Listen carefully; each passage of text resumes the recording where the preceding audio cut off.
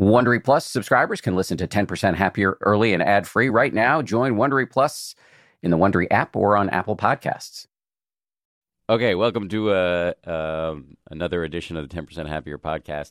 Before we get started, I want to say that something has happened that I never thought was going to happen, which is we reached our 1-year anniversary.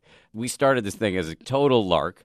I kind of expected, because I'm a pessimist, that we would fizzle out and die pretty quickly, but that has not happened. Thanks to you, everybody who's listening. I'm incredibly grateful that you continue to listen and, write little reviews once in a while and give us good ratings and all that. So keep doing that, please. And just know that I'm really grateful to you, and also extremely grateful to the people who've come on and been our guests and all the folks who do the work behind the scenes here at ABC News. So I'll stop gushing, but please know that I'm really psyched that we're at this year point and hopefully many more years to come. So this week's episode comes from the cross-country meditation tour that we did not long ago, where we got that ridiculous bus and drove across the country and talked to all sorts of meditators and wannabe meditators and jacked up meditators, et cetera, et cetera. And on this stop in the trip, we stopped at a really counterintuitive place, the Virginia Military Institute, where you would not think they would be doing meditation, but they are. And this is one of these episodes where it's going to be co-hosted by me and my friend and man crush, Jeff Warren. Jeff Warren is one of my favorite meditation teachers in the world, and he and I went on this cross-country trip together. And so it's interesting to be at VMI because neither of us is eligible to serve in the military. He because he's Canadian, and me because I'm old and I have a checkered past. But the folks that we're going to talk to, or that we did talk to and that you will now hear from, are qualified to serve, and they are Professor Matt Jarman and Professor Holly Richardson, and they're both doing incredibly interesting work at VMI with the cadets. So here you are. Enjoy Professors Jarman and Richardson. From ABC, this is the 10% Happier podcast. I'm Dan Harris. Thanks, guys. Welcome. Matt, let me just start with you. Just describe for us, if you would, what you do. So I'm a psychology professor. I'm in the psychology department, and I teach leadership class, and this semester I've started a new class called Modern Warriorship, and in that class we're essentially teaching them to be warriors, which is to say to be mentally and physically prepared to help others, and meditation is the key mental tool that we're using for that. Do you think when students sign up for Modern Warriorship, they think you're going to teach them to meditate? I do mention it in the course description just in case that might turn them off, but it doesn't seem to faze people. Really? At all. Yeah. Doesn't? Yeah. No. Interesting. Yeah. I'm very receptive.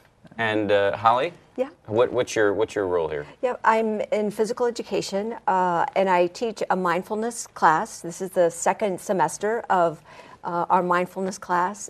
We follow the curriculum of what they're doing in UMass, Massachusetts Medical School. Where they just to explain that to folks, that's where they really invented mindfulness-based stress reduction. Right. Invented by this towering figure, I think, in American life, Jon Kabat-Zinn, who was a molecular biologist who really came up with a version of meditation that stripped out the metaphysical claims and the religious practices and just gave you the mindfulness. Yes, absolutely, and that's the curriculum that we're following, his curriculum. So we've had a class this fall. We have a second class this spring, so we're excited to bring this to VMI. So I have so many questions about how this goes down here, but I want to start just by drawing out a little of your personal story. So Matt, how did you start meditating?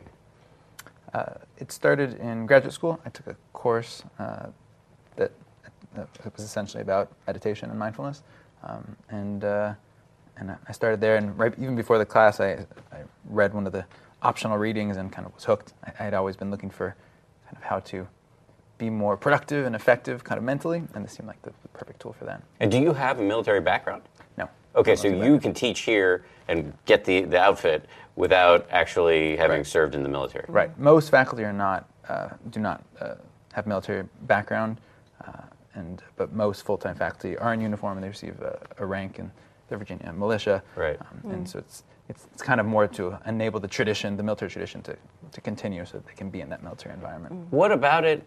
What about the practice of meditation? Why did you feel you needed it? What was going on in your life? I think it was always just the search for how can I be more productive and efficient, and decrease stress, increase concentration, and this seemed to do that. I mean, graduate school was the thing that was going on, And So you weren't looking to commune with the cosmos per se. It was really no, just no. about. It was just kind of how can I be as kind of optimally functioning as possible in terms of just getting work done, and this has done it for me. How would you say it's done it for you? I find that I'm far more mentally efficient in terms of doing my work and productive when I meditate. I meditate daily, largely because I know if I don't, I won't be nearly as productive or good at what I'm doing. Do you think it helps you stay on task? The exercise of trying to focus on one thing, I would imagine your breath, and then getting lost, starting again, it just really helps. It trains the mind to be right there with with whatever task you're trying to perform. Right. Yeah. So I'm much less kind of scattered, and if I do find that at the end of the day I'm kind of tired and depleted but still need to do some work, then I'll do another short meditation session, kind of replenish that and get back to work. And Holly, what about you? How did you? Yeah, as an undergrad, I was taught transcendental meditation, and did that for a few years, and kind of walked away from it, fell out of that practice, and then about 3 years ago, I began reading Jon Kabat-Zinn and taking a look at the brain research of the possibilities of mindfulness. So I've come back to it, and my practice is now steady. And that's one of the reasons why I wanted to bring it to VMI, that I was getting benefits. I was reading about soldiers being deployed and coming back from deployment, and how mindfulness does, in fact, studies suggest that there's really good evidence that this is a tool that they can use to help with post-traumatic stress disorder and some of the challenges they come back with. What did it do for you personally? Why did you want it? Well, at first, I think when I was 20, I probably wanted to see nirvana. But decades later, I felt like I was a bit more, I was reactive to things. I was kind of losing my cool a little bit more than I wanted to, and started again. And it's really helped calm me, focus me. I laugh more. I feel like I am a more authentic person because of that meditation practice. Wow. And do you have a military background? No, I'm a citizen soldier, so technically we're in the military, the Virginia Military Militia, but we are civilians. And so how did it go down? I'd be interested to hear from both of you, but let me start with you. When you came to this environment and said, all right, let's meditate, how did people react to that? Well, carefully. So I guess the great news is there's so much research out there, and the brain research that really gives evidence that this does change the brain, it does help. And this environment for the cadets, stress is endemic. It's pervasive. And so when I first got here, I was very concerned about the welfare of cadets, as other faculty are. And I just realized stress will be here. It will be here in the cadet's life.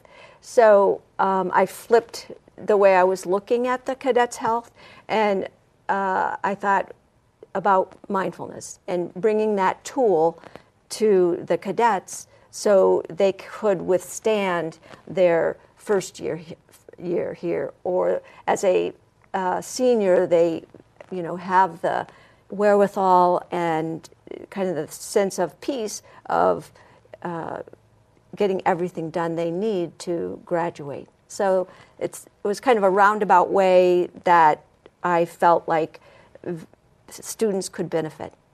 And Matt, what about you? Did you get funny looks when you said, "Hey, I want to teach meditation"? Well, so I teach a leadership course that's required of all cadets, regardless of major. So I had a kind of mix of of majors, and in that leadership course, I wanted to have a meditation component, but I was worried about how they would react. So at first I just called it MindFit training, kind of detention training, which is in some ways a more accurate description of what they're doing, in terms of its outcomes. And I didn't mention meditation. I got no resistance. And then I realized that they didn't really care. Like there was so from after that first semester, I've just called it meditation, and I've gotten no resistance at all, none. And many people report finding a lot of benefit from it. I offered they can do it as extra credit, and some choose to do it, and those who do often report benefits. And now that I'm teaching the modern warriorship, they maybe knew a little bit more that what they were getting into, but still, no resistance. They knew they were taking a course with the weird professor. So right, yeah, I guess, yeah, the guy who does meditation stuff. Yeah. Do you want to jump in here at all? Yeah, I'm interested what you said about the post-traumatic stress disorder. Some of the research that it's showing there, and I'm wondering if you've had, through here, there's been any more discussions around that, and how you think about that piece. That's a great question, and in the mindfulness class, we talk about different populations that could benefit, and so we spend a fair amount of time with post-traumatic stress, what it is, and how the application of mindfulness for that diagnosis, and certainly the cadets. I would say most all cadets are aware of post-traumatic. We've had in the past veterans return being redeployed from VMI. So it's on people's mind, not so much now, but certainly 7-8 years ago. So again, they know it, and some have experienced it. Yeah, just how do you think it helps? Like, what do you think is going on in the meditation itself that actually can make that difference? I have some thoughts too, but I'm just wondering how you frame it. Right. So, in terms of the signs and symptoms of that post-traumatic stress disorder, it allows that individual to become present, to become still, present, aware of a small thing as the breath can change that mindset of that individual who is challenged with post-traumatic. So I think it's switching the channel, so to speak, and switching the mindset of the video of being back in conflict and realizing, no, I'm here, I have my breath, I'm okay. So I think that's certainly the first and immediate thing that happens. And then again, in terms of being more relaxed, less reactive, in terms of their emotions, kind of dampening down that, I guess, the highs and the lows, kind of bringing those together. So I think that's certainly our benefits that have been out there and that soldiers have used. Yeah. It's amazing because you can apply it after the fact, after they've been in combat, after they've had those experiences, but you can also apply it before the fact. You can begin to do that training, which prepares you in terms of the resilience. Yeah. Absolutely, and I guess that's the beauty of it in terms of deployment, redeployment, but and everybody has the capability of doing this, in terms of breathing and meditating. It's the practice that is challenging. But and also, I mean, there's recent research looking at how meditation practice in soldiers pre-deployment can teach them skills, cognitive resilience, so that they are less affected in these negative ways afterwards. One issue that's been brought up is that there's the military often uses stress inoculation, where they'll put you in stressful situations, and that depletes the kind of resources you need to deal with stress. And then you go out and you're depleted and you're in a stressful situation. So if you combine meditation practice, and if you combine the mental fitness component, it kind of acts as a buffer and helps you so you can benefit as much as possible from that stress inoculation, because that can be valuable, but also giving you the tool to kind of replenish those resources so that hopefully you don't get to the PTSD point. Wow. And so you see that resilience building up, and you've seen it in your students? Yeah, and it'll be exciting to take a look at the student evaluations where came back to they are using this practice from their course. We have a member of the rifle team, and she uses it during her rifle team practice, but also in competitions. So, we're seeing it being used, and we talk about just many seconds where if they have to go in and see the commandant for maybe a demerit or punishment, that again they have their breath, they have that presence of breathing 3-5 times, going in and having a more productive conversation with someone who's handing out punishment or demerits. Yeah. What is the focus of your research, and can you talk a little bit more about what modern warriorship means and the role of mindfulness within that? Yeah, sure. So in the past, I've looked at things related to problem solving, creativity, also to psychological well-being, and also social change. I'm very interested in change, in creating social change and the cognitive processes that within people, and then the social processes and all the things that produce kind of desirable social change. And so from my perspective, a warrior is one who creates change of some sort. The root, the kind of, you can trace the word war to kind of creating disorder and change. And so essentially you're changing some undesirable process, right? And so that can be in a military context, but the way I'm thinking about it, it can also be in the business sector, even at home, if it's creating some sort of change in a process for the benefit of others. So it has a helping component as well. And warriorship, the way I'm talking about it, is the mental and physical training, the discipline training, to allow you to be a more effective warrior, to allow you to be mentally and physically ready and able when the time comes to help others, whether it's kind of this systematic kind of, if you're leading a big change in an organization, or if it's just helping someone who needs help on the street all of a sudden, but being mentally and physically ready for that. But is your broader definition culturally acceptable within the military? Because sometimes you hear people in the military describe their essential job as killing people and blowing things up. Mm-hmm. Right. Yeah. I don't know if people might have different definitions of warriorship. I think that there's often discussion of is it ethical to train, to teach meditation practice to people who might be killing others? Is that ethically sound?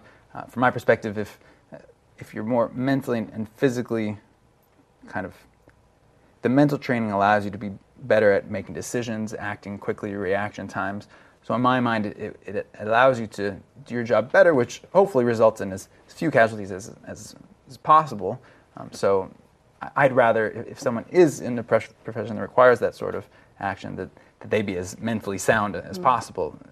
Yeah, I spent some time with a woman who was training Marines to meditate, and she said she had taken a lot of blowback from traditional Buddhists saying, you're making better baby killers. And she said, no, I'm making people who'll kill fewer babies. Right. Yeah.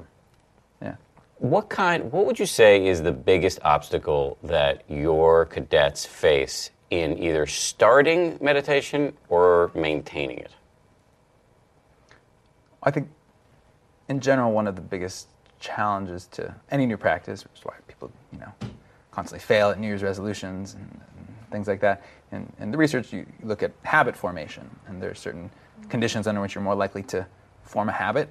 Research shows, for example, that we tend to, we have a resolution, right? We have this intention at the beginning of the year to do something. Let's say it's meditation.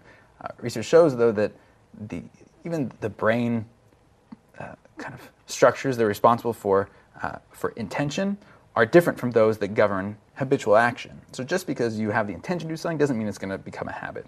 And in fact, whether it becomes a habit has to do with kind of contextual cues. If you want to meditate, but it's extremely inconvenient to meditate, you don't have the space set up, you don't know when you're going to do it, even if you really want to, it's not going to happen. So one of the first topics that we discussed in my class was research on habit formation and how do we do that. So identifying some kind of contextual cue that occurs regularly that you kind of pair that habit with.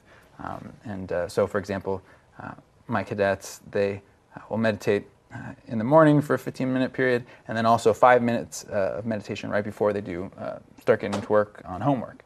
Because I figure what's something that they do every day, they have to do work at some point, right? So if they can tie the meditation to that, then hopefully even when they leave this class, that'll still be a cue that'll prompt this behavior. And the key piece with habit is, if it is a habit, habits don't require you to exert willpower, right? Because you just do it, right? So people think it takes a lot of willpower to start to do this new practice like meditation. Well, once it becomes a habit, it doesn't take any extra willpower, right? So that's the key. We need to make it a habit, because otherwise you're constantly having to exert this willpower to make yourself do something that is just difficult, right? So we're trying to make it not so difficult and just kind of automatic. This show is brought to you by BetterHelp. I got to tell you, I feel so much better when I talk about my anxiety instead of keeping it bottled up. There's an expression that I first heard from the great researcher and also Zen practitioner Robert Waldinger: never worry alone. Our temptation many times is to keep it bottled up, but the data really show that the people who do the best in life, who live the longest and are the happiest, have strong relationships with people with whom they can talk about whatever's going on in their lives. And for me, therapy is part of that. If you're thinking of starting therapy, you might give BetterHelp a try. It's entirely online, designed to be convenient, flexible, and suited to your schedule. Get it off your chest with BetterHelp. Visit BetterHelp.com/happier today to get 10% off your first month. That's BetterHelp, HELP.com/happier.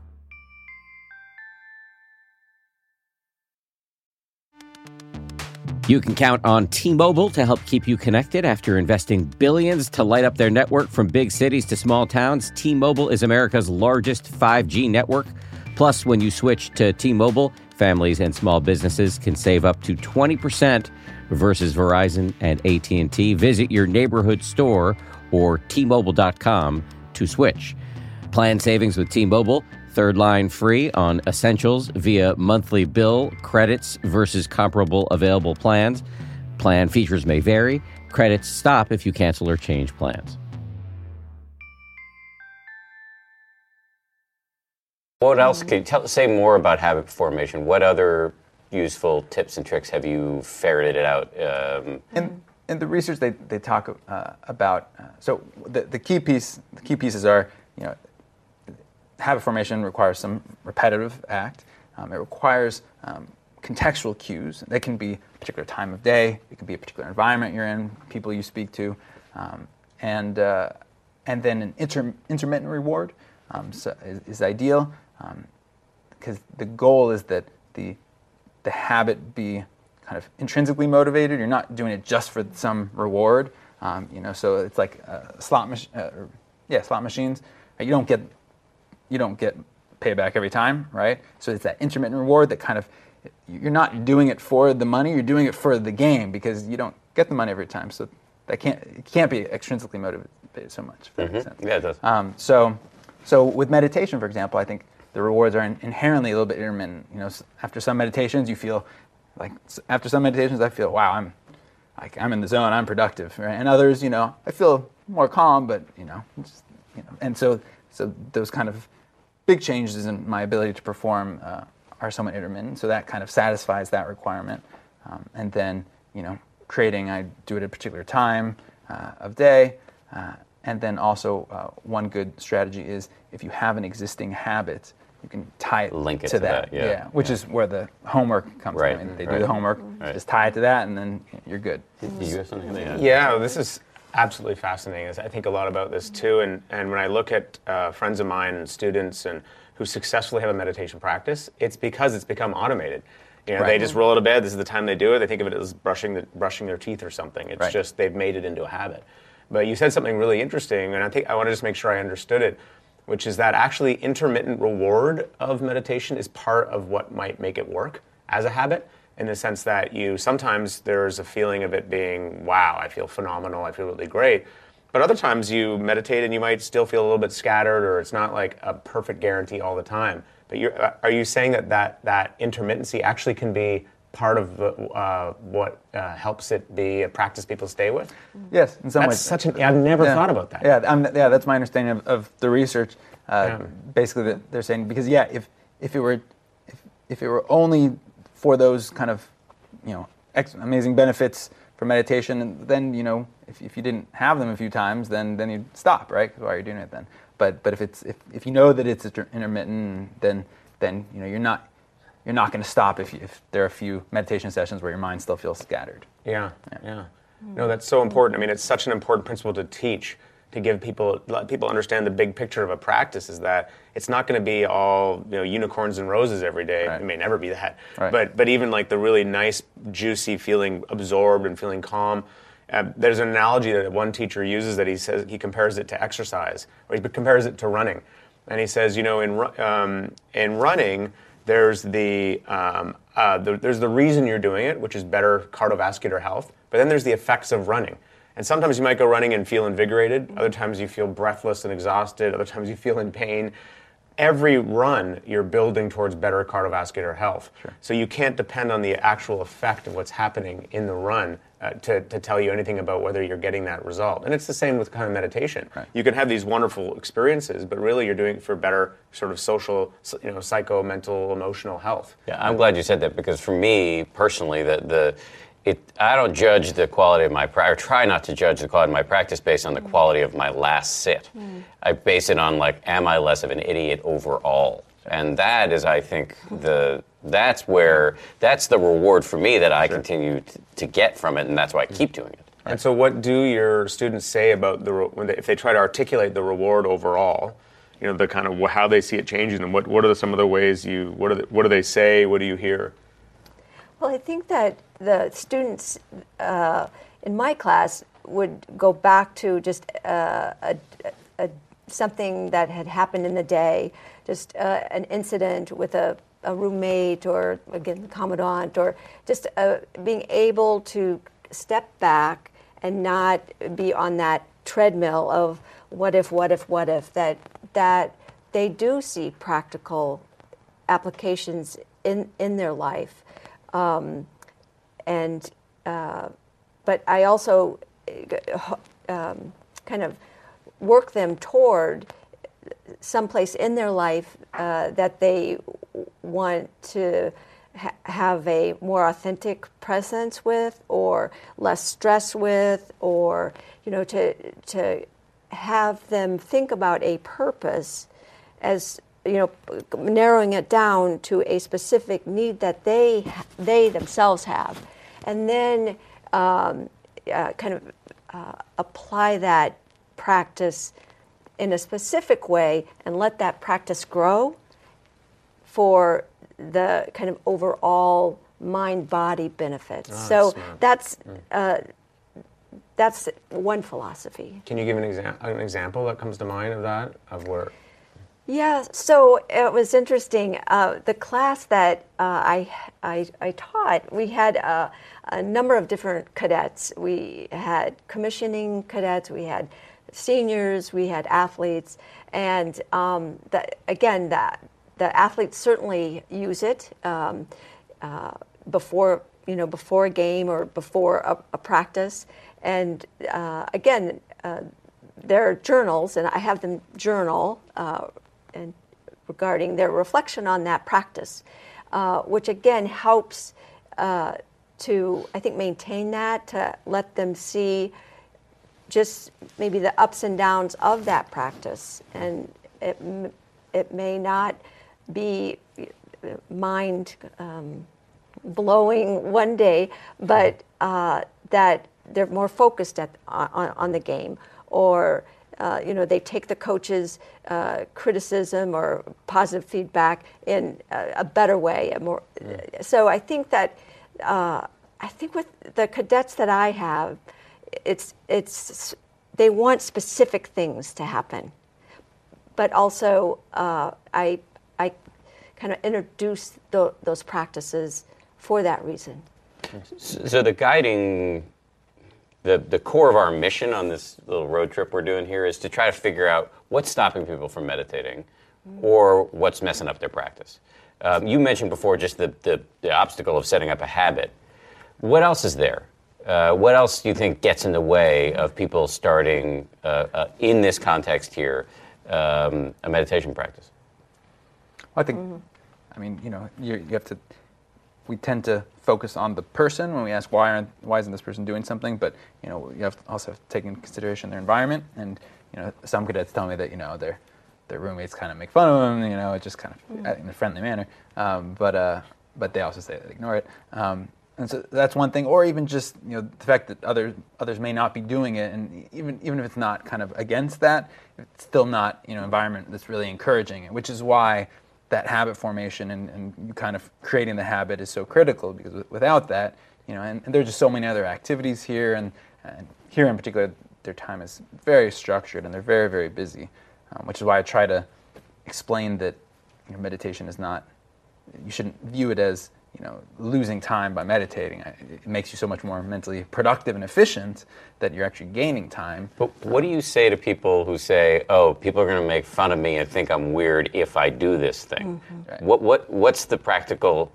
advice you give those folks? Well, in a modern warriorship context, I actually just had this conversation with them yesterday.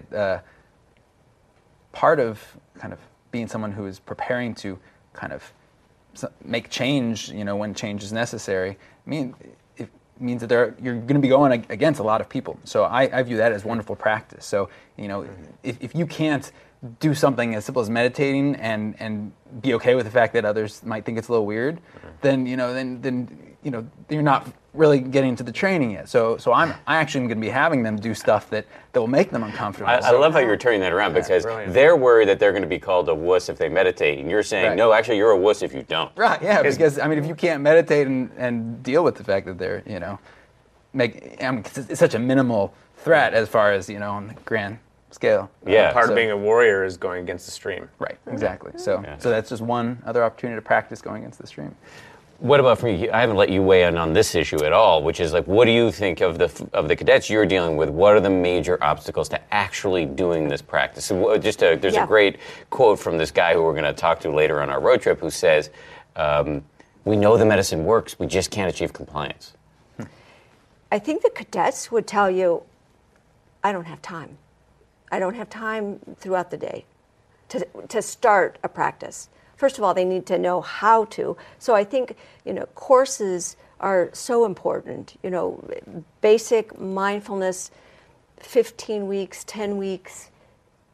I think that's critical to have an instructor really setting the stage and providing evidence that this can help, and the practice, taking the group through that practice, but also requiring, as simple as it may seem, homework in terms of coming back, reflecting on that, and putting that part of your practice. So I would say time. This image of I don't have time, and then also again, I guess the misunderstanding of what is it, what is mindfulness.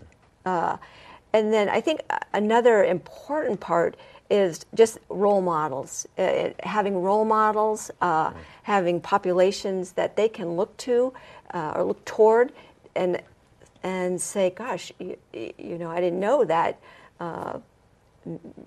coach meditated. I didn't know, the Marines were some of the first to adopt that tool." So it's giving them context and So who do you point to? You point to some of the coaches on campus, or the Marines are doing it, or who else do you point Athletes. to? Athletes.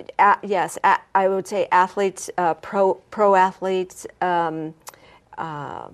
Again, there are a number of faculty and staff who have been deployed that have come back and they practice. So they are great guest speakers. So people that the cadets see as someone they'd like to emulate. So I think that's important. And in terms of, we've been sort of trying to taxonomize we call them the secret fears that stop people from meditating. We may have a new one or a new way to frame one of them, which is that people are going to think I'm weird if I do this. Yeah. And that seems to be the big fear, or one of the big fears here. And these guys have come up with ways to one, if to reframe it as like, if you're actually going to be mentally tough, you need to be able to withstand that peer pressure. And two, look, there are tons of tough, not weird folks who are doing this. Yeah. You can do it too. Absolutely. And I was thrilled when one of the central administrators showed up at our mindfulness meditation. It's like, yes, So, he does it. He bought into it. And he's a tough soldier. So, I have a question based on something you guys said, which is, we're acknowledging that there's a kind of warrior spirit in going against the stream, and that can really help. What do you mean by going against the stream? So that's a classic term in which is used in Buddhism. They say the momentum of everyday life is to just continue tumbling along unheeding, just to go along, to kind of keep ratcheting it up, to actually stop and pause and take stock of your life and decide to not go along with that is considered to be going against the momentum of the culture. So there's something kind of inherently, there is a warrior quality to that, very much. So I think that's really important to emphasize. But at the same time, the reason it's hard to do is because all of the contextual cues from the environment are to say, don't do it, or it's not important. So to have a kind of environmental wrapper where it's okay is quite important. That's what people say about having a community to sit with, for example. That once a week you can sit with the community and it kind of normalizes it. So do you have anything you're doing in around that, like a kind of regular weekly meditation? Yeah. Okay. Yeah, we Holly and I are coordinating a mindfulness meditation thing twice a week, Mondays and Thursdays for 40 minutes, open to faculty, staff, and students. So people are welcome to come. We'll offer instruction if they need it, and we'll meditate and yeah. So. Isn't there a quality of warriorship though to the actual practice? You are facing the insane torrent of your own mind, Sure. and you're willing to sit there and deal with it. And every time you get lost in the chaos, you're like, oh, I notice I'm lost, and start again. That takes Sure. a spirit of warriorship as you define it. Right, and there are many meditation traditions that will talk about how meditation isn't this soft kind of fluffy thing. You're facing your fears, you're facing your stresses head on. You're kind of leaning into them, and it's giving you the tools to do that more effectively and to not be kind of swept away by them. But it certainly involves that process, and so in some ways, there's the idea that to be best able to help others, you need to first help yourself, and that requires this acts of kind of warriorship. But yeah. I love that you emphasize that, because that's something that's so refreshing to hear. I think one of the criticisms of meditation is somehow that it's self-indulgent. To frame it as actually it's a basic, it's sanity to be able to help yourself become more efficient at helping others. Right. You get clearer and saner, and then out of there, that's where you extend your helping hand, and it'll be much more effective in that. Exactly. Well, and it brings up a tradition of mindful kindness, loving kindness meditation, in terms of different mantras or different phrases that we all could teach people, or certainly instructors. So there are different lines and menus that you could pull to really pull out that compassionate warrior, I guess. Let me just jump in and define that for some folks may not know what loving kindness meditation is. It sounds hopelessly syrupy, and I was deeply resistant to it when I first heard about it. And it actually, in practice, I often describe it as Valentine's Day with a machete to your throat, because you basically are sitting there envisioning a succession of people you love, people you have problems with, people you don't even know, and you're systematically sending them good vibes. And I think a lot of skeptics will be like, that sounds pretty annoying. But actually, there's there's a significant amount of science that suggests that not only does it have a lot of health benefits, but it can actually change the way you are in the world. Sure. So I wonder, as given what you just heard about my skepticism about loving kindness meditation, how do you introduce it at Virginia Military Institute? Very carefully. Very carefully. So I must admit, I haven't tried the loving kindness with cadets. I have tried a mantra that Thich Nhat Hanh. Thich Nhat Hanh is a famous Vietnamese Zen master. Yeah, and just the simple, I am at peace. I am still. I am here. So that's as close as I've gotten to loving kindness, to confess. But that's I bring that into my practice, and it's helped. So we'll see if I can go against the grain to bring that type of meditation here. Just bringing it back before I'm sensitive to your time, so as we head toward the conclusion of this, just to bring it back to our mission here, which is really to ferret out what are these, as we call them, secret fears that are stopping people from meditating. I wonder, you didn't raise this, so it may not be an issue, but one of the things that was an obstacle for me, and we hear this at the 10% Happier app company that we have. We hear this from people, from customers, which is a fear that meditating might erode your edge. And especially in a military atmosphere, you have to be tough, and your job ultimately may be to go out and kill people and blow things up. That if you meditate, you might become too soft to actually do that, or to compete against your peers. Is that something that either of you has encountered? I really haven't. Really? Yeah. That's so good. Interesting.